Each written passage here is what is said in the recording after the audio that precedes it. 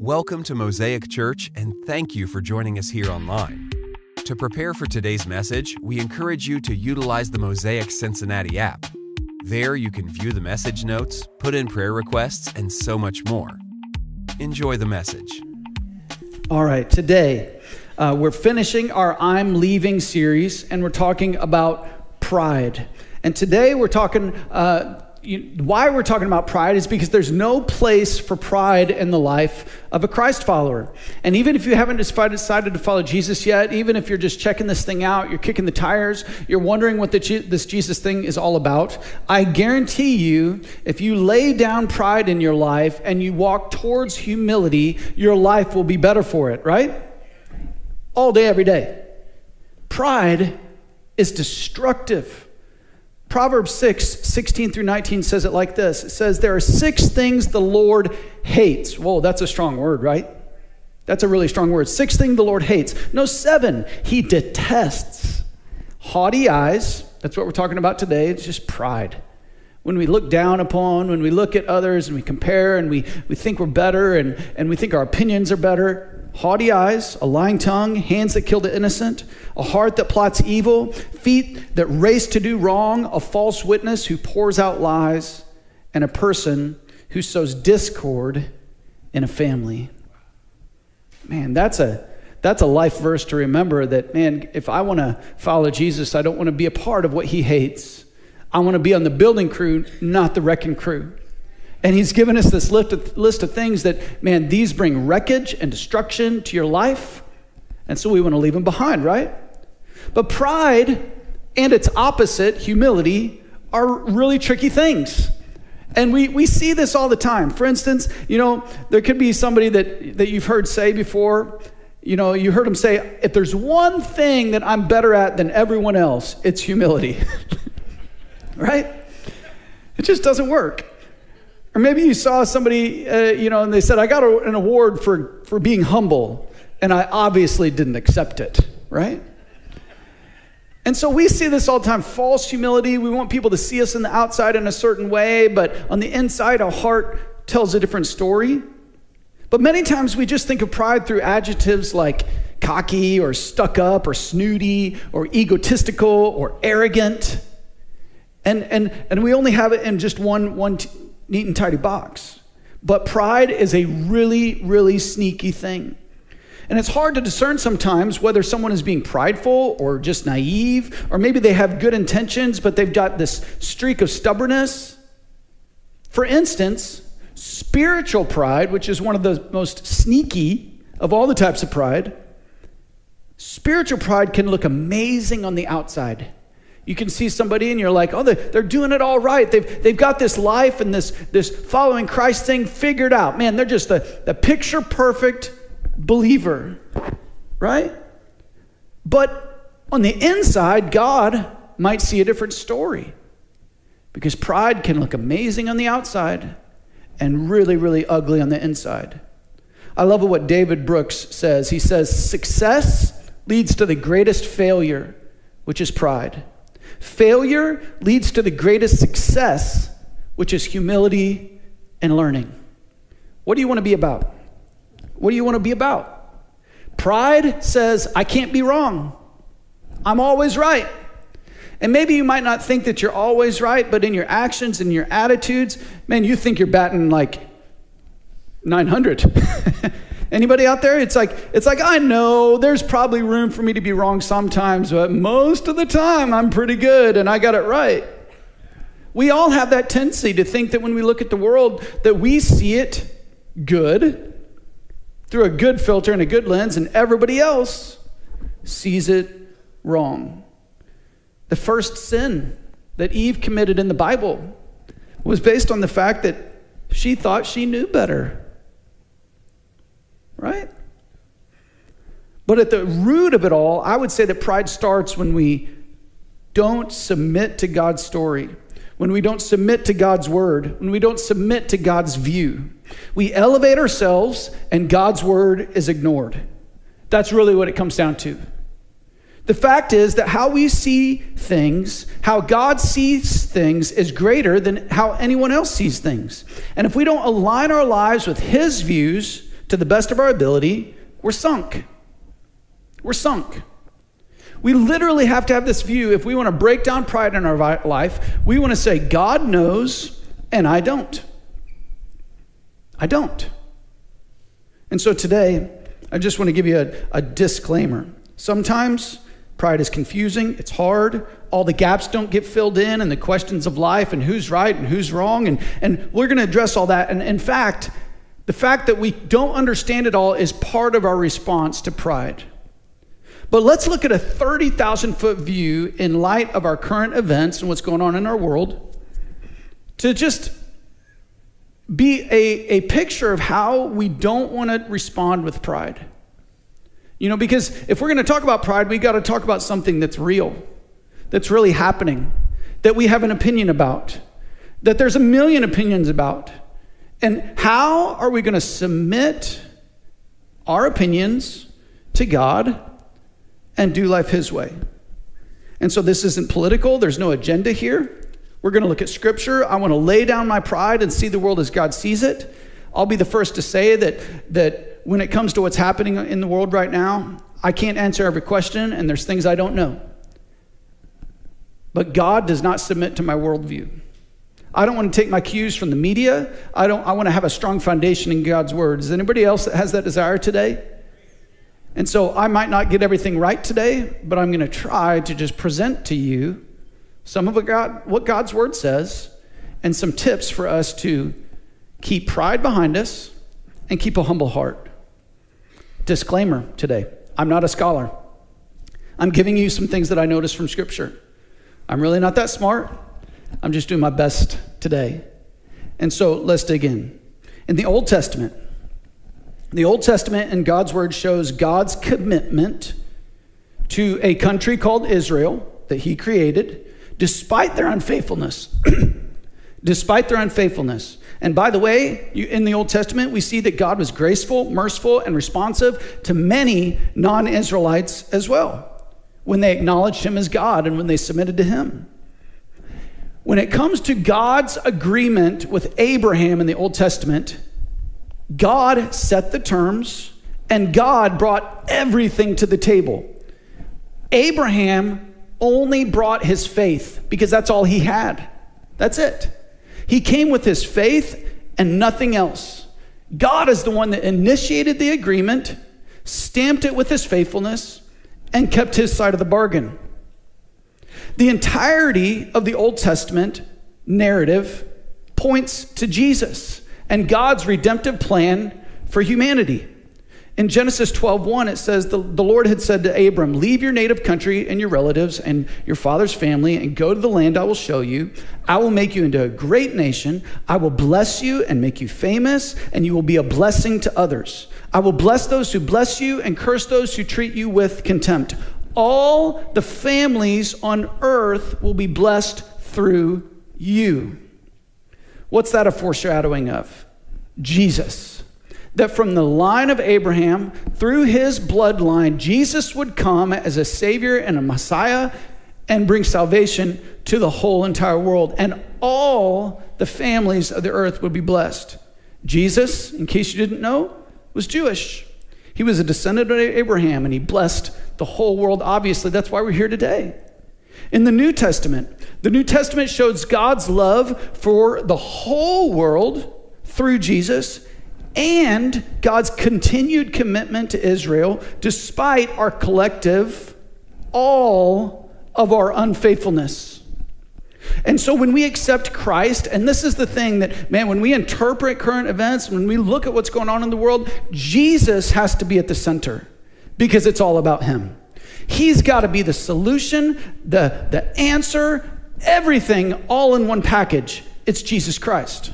And so when we accept Christ, we're a part of the family of God. We're adopted as sons and daughters, not based on who we are, where we came from, what nationality we are, or anything like that, but what Jesus did on the cross. And our faith, and get this is where pride comes in today. Our faith is based on the humility of our Savior when we did nothing to deserve it. The fact that you and I only bring our faith It's not of works so that no one can boast. It's because of what Jesus did on the cross. Wow. Mind-blowing. The fact that a God that created everything by the words of his mouth would humble himself for us. This is the crux of the issue, church. Philippians 2:6-8 says it like this: though he was God, he did not think of equality with God as something to cling to. Instead, he gave up his divine privileges. He took the humble position of a slave and was born as a human being. When he appeared in human form, he humbled himself in obedience to God and died a criminal's death on a cross. Amazing. Galatians 3:28. It explains this more. It says, for you are all children of God through faith in Christ Jesus. And all who have been united with Christ in baptism have put on Christ, like putting on new clothes. There's no longer Jew or Gentile, slave or free, male and female, for you are one in Christ Jesus. And now that you belong to Christ, you are the true children of Abraham. You are his heirs. And God's, get this, God's promise to Abraham belongs to you. God's connecting the dots. He wants all to come to repentance. He wants the whole world to know him. This was his plan.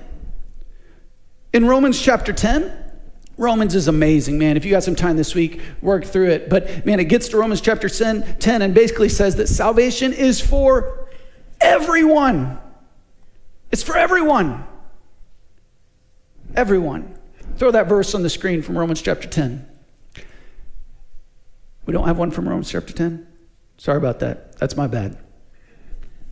Bottom line, salvation is for everyone. Romans 11:1, it says, I ask then, has God rejected his own people? You got to understand that Paul was writing a letter to the Romans who were Gentiles. They were not Jews. And they had received this faith. That previously this blessing had only been for the Israelites, and now the Romans had received this faith because of Jesus. And so in Romans 11:1, Paul addresses this. He says, I ask then, has God rejected his own people, the nation of Israel? Of course not. I myself am an Israelite, a descendant of Abraham, and a member of the tribe of Benjamin. No, God has not rejected his own people, whom he chose from the very beginning. Romans 11:11-12. Did God's people stumble and fall beyond recovery? Of course not. They were disobedient. So God made salvation available to the Gentiles. But he wanted his own people to become jealous and claim it for themselves. Now, if the Gentiles were enriched because the people of Israel turned down God's offer of salvation, think how much greater a blessing the world will share when they finally accept it. Man, I hope you begin to see through these verses that God is a God who wants to bring people together, who wants to bring salvation to the whole world. Romans 11:25-36 says, I want you to understand this mystery, dear brothers and sisters, so that you will not feel proud about yourselves. Some of the people of Israel have hard hearts, but this will only last until the full number of Gentiles come to Christ. And so all Israel will be saved. As the scriptures say, the one who rescues, which is Jesus, will come from Jerusalem, and he will turn Israel away from ungodliness. And this is my covenant with them, that I will take their sins away. Many of the people of Israel are now enemies of the good news, and this benefits you Gentiles. Yet they are still the people he loves, because he chose their ancestors, Abraham, Isaac, and Jacob. For God's gifts and his call can never be withdrawn. Once you Gentiles were rebels against God, but when the people of Israel rebelled against him, God was merciful to you instead. Now they are the rebels, and God's mercy has come to you so that they too will share in God's mercy. For God has imprisoned everyone in disobedience so he can have mercy on everyone. Now, some of you by this time, you're like, man, my head's spinning. What do we do with all this in light of current events, in light of what's going on? You know, what am I supposed to make of it all? Tough questions. And this next part is what helps us to navigate and work through this and with a heart of humility. Oh, how great are God's riches and wisdom and knowledge. How impossible is it for us to understand his decisions and his ways? For who can know the Lord's thoughts? Who knows enough to give him advice? And who has given him so much that he needs to pay it back? For everything comes from him and exists by his power and is intended for his glory. All glory to him forever. Amen. Now, you might be like me, and we think about everything that's going on, and you're like, what do we do? You might be like me, and you just say, I don't know. I don't know. It's hard. We know that what's happening in the Middle East very well could be, and probably is, at least part of some of the end times timeline. We know that because from the beginning, when Jesus prophesied about what would happen at the end of the times, he said, be ready. And we're going to be talking about that. And so this very well could be. But at the same time, we come with a heart of humility. We come with a heart of humility. And so how do we keep a humble heart? The principles that we're going to talk about today are applicable to all parts of life, not just our current events. And so I want you to get this, because this is who we need to be as we follow Christ, regardless of what's happening in our world. Amen? So number one, we need to know that God is faithful to his word. Why did I give you the background of the Old Testament and the New Testament and how it all fits together? Because I want you to see that from the beginning of time, God was always faithful. We have not always been faithful. Right? God is always right. We are not always right. We have to keep that attitude. Whether it's the Old Testament or the New Testament, God is faithful and God is the star of the story. And my life and your life is desperately dependent on his faithfulness. Nothing tears down your pride like realizing that you're still loved even when you've been unfaithful. That Jesus would humble himself on our behalf. It's so humbling. Nothing makes you more humble than following Christ, dying to yourself, saying no to me and yes to God. It shouldn't surprise us that God is committed to people who don't always get it right. Let that sink in. It shouldn't surprise us that God is committed to people who don't always get it right. Why?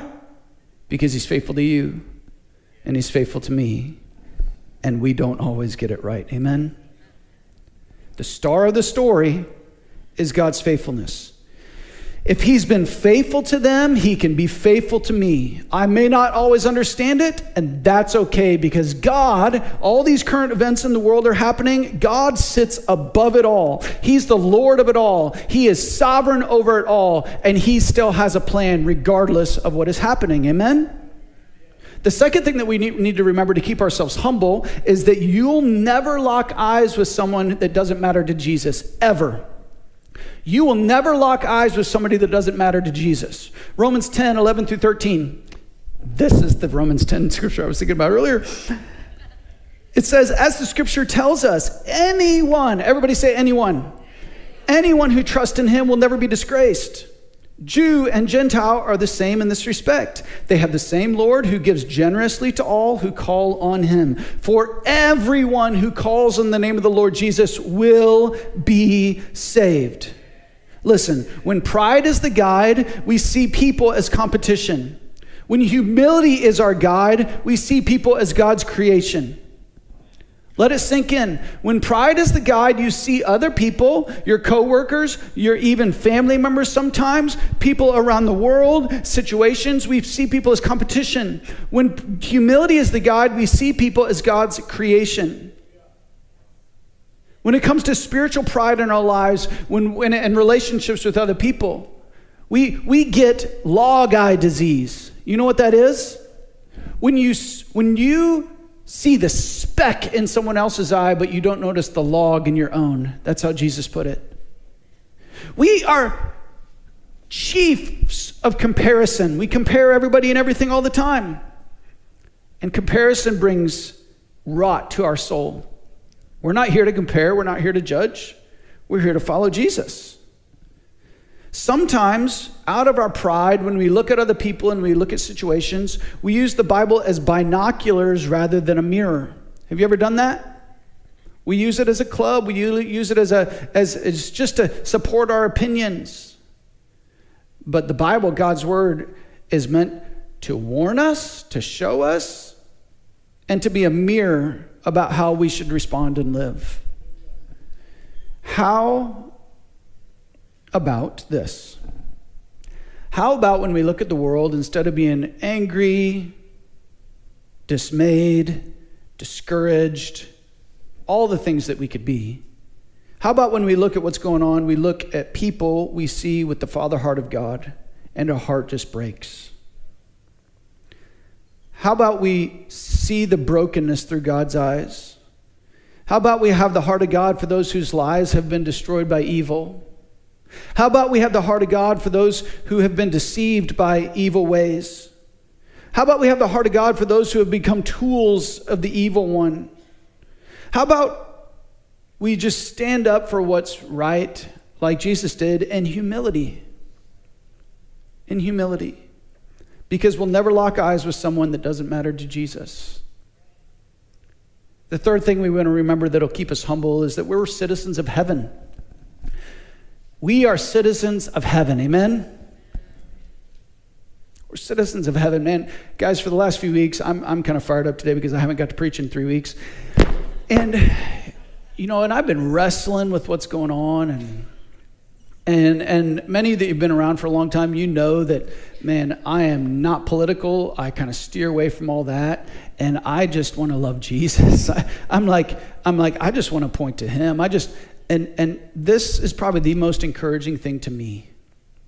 We are citizens of heaven first, before everything else in the world.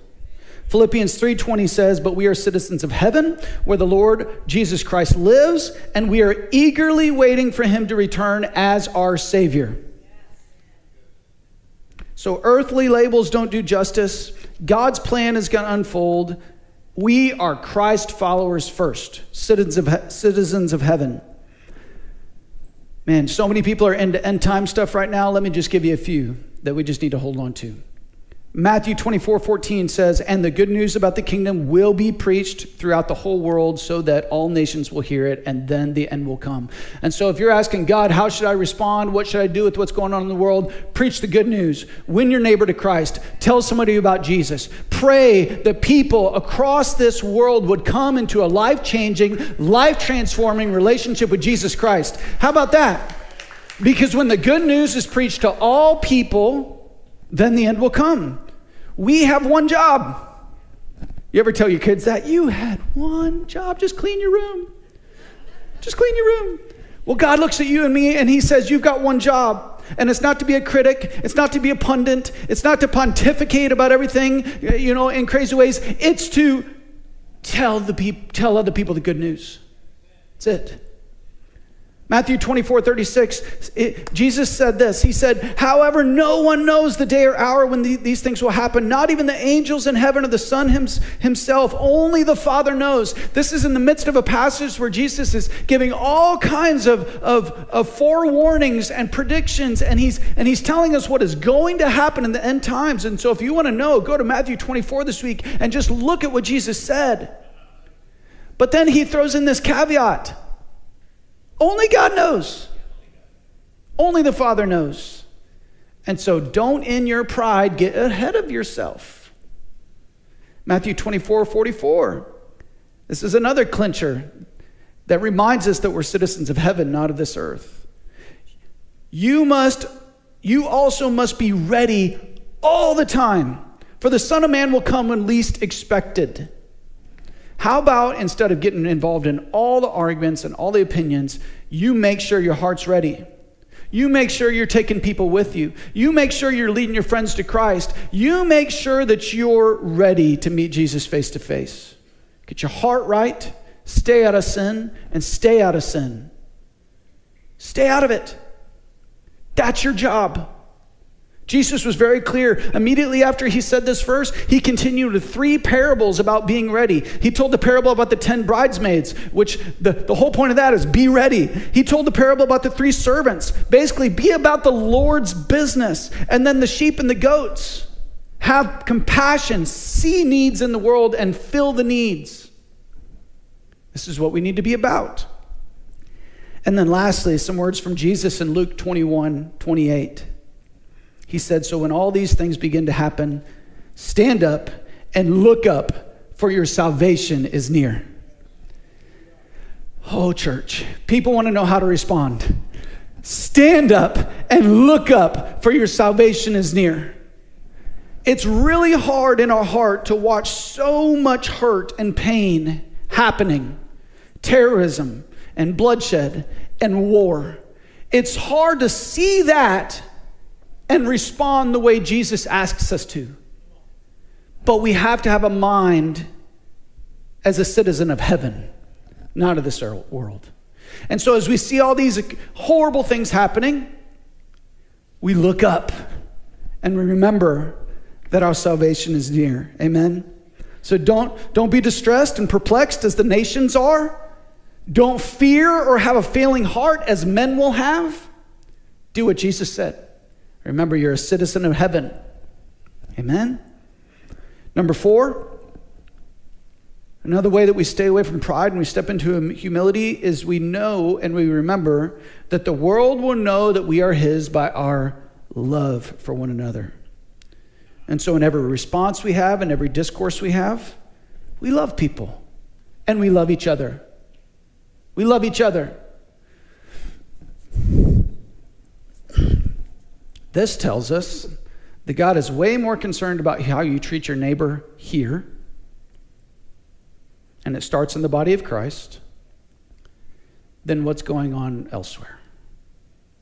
Do what you can, and what you can do is you can love other people, and you can be a light by loving others. And then lastly today, number 5, we have to remember that obedience is the fruit of a humble spirit.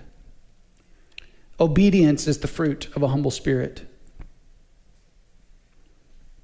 The Pharisees in the Bible show us that sometimes the sin that God hates, pride, that's what we're talking about today, is found among people who think they love God the most. Have you ever noticed that? And as I've pastored and as I've led and as, I've seen people and how they interact with the world and just their responses to life. What I see many times as kind of the delineating factor between when we're a Pharisee and when we're a humble follower of Christ. The kind of thing to keep us on the right side of that equation, you know what it is? It's obedience. It's not how much you know. It's not having the right answer all the time. It's not understanding everything in the world. In fact, the verse that we read earlier said that, it's impossible to understand all of God's ways. It's impossible. It's obedience. The Pharisees had everything except true obedience. They had a form of godliness without the power of surrender. They shaped God's word to themselves to fit their own life. Church, we've got to remember, knowledge puffs up, but obedience to God humbles us. God didn't call you to be an expert. God called you to be a servant. Let this sink in today. God didn't call you to be an expert. He didn't call you to have an answer for everything and everything happening in the world. He called you to be a servant.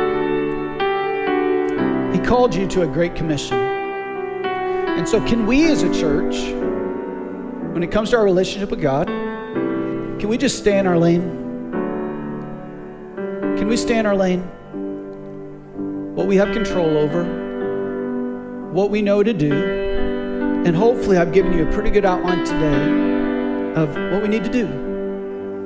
We need to keep obeying Jesus with everything that we have. We need to love each other. And how we love each other should just be a light to the whole world. We got to remember we're citizens of heaven and be ready for Jesus' return, because it could happen at any moment. Any moment. We got to remember, as we look around at the world and at the people in our community and the people you cross in the halls at school, kids, and all over the place, we got to remember that we'll never lock eyes with somebody that doesn't matter to Jesus. And so we got to keep our heart towards people right. And we got to remember that God's always faithful to his word, even when we're not. Even when the kingdoms of this world and everything that's happening, we're not faithful. But God is. He has a plan. He's sovereign. He'll do what he always does. He'll remain faithful to you and to me and his church. Amen? Nothing can stop his plans. I love what Luke 17:7-10 says. It says, when a servant comes in from plowing or taking care of sheep, does his master say, come in and eat with me? No, he says, prepare my meal and put on your apron and serve me while I eat. Then you can eat later. And does the master thank the servant for doing what he was told? Of course not. In the same way, when you obey me, and this is what Jesus says to us today, you should say, we are unworthy servants who have simply done our duty. It's kind of a harsh word from Jesus, isn't it? But it's the truth. His ways are higher. He's so much bigger. We are unworthy servants who are simply doing our duty. God doesn't owe me a thing. He doesn't owe me an explanation, but he's offered me salvation. Amen? He's given me hope for a future. He's given me a secure place in his family. I'm so thankful today that we get to be a part of the family of God. And it's our job from here until the end to bring as many people to Christ, to pray for a broken and dying world, and to help usher in the return of Christ by being ready. Amen? So you might have more questions than you have answers today, right? You might say, well, Joe, you didn't answer this question and this question of mine. I've got all these questions, Joe. Come on, you're the pastor. You're supposed to answer the questions. Trust me, I feel the tension. But how about we just do what Proverbs 3:5-7 says? It says, trust in the Lord. Trust in the Lord with all your heart. Do not depend on your own understanding. Seek his will in all you do, and he will show you which path to take. Don't be impressed with your own wisdom. Instead, fear the Lord and turn away from evil. Can we do that together? Stand with me, church. Let's pray. God, I thank you so much for today. God, we want to trust you with all of our hearts. God, we don't have a heart that is dismayed. We don't want to have a heart that is distressed. We don't want to have a heart that has a fear of man or what's happening in this world.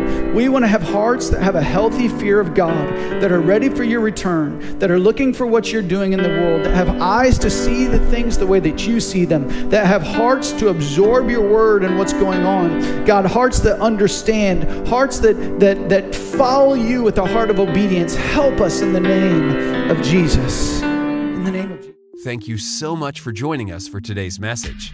We look forward to having you back next week.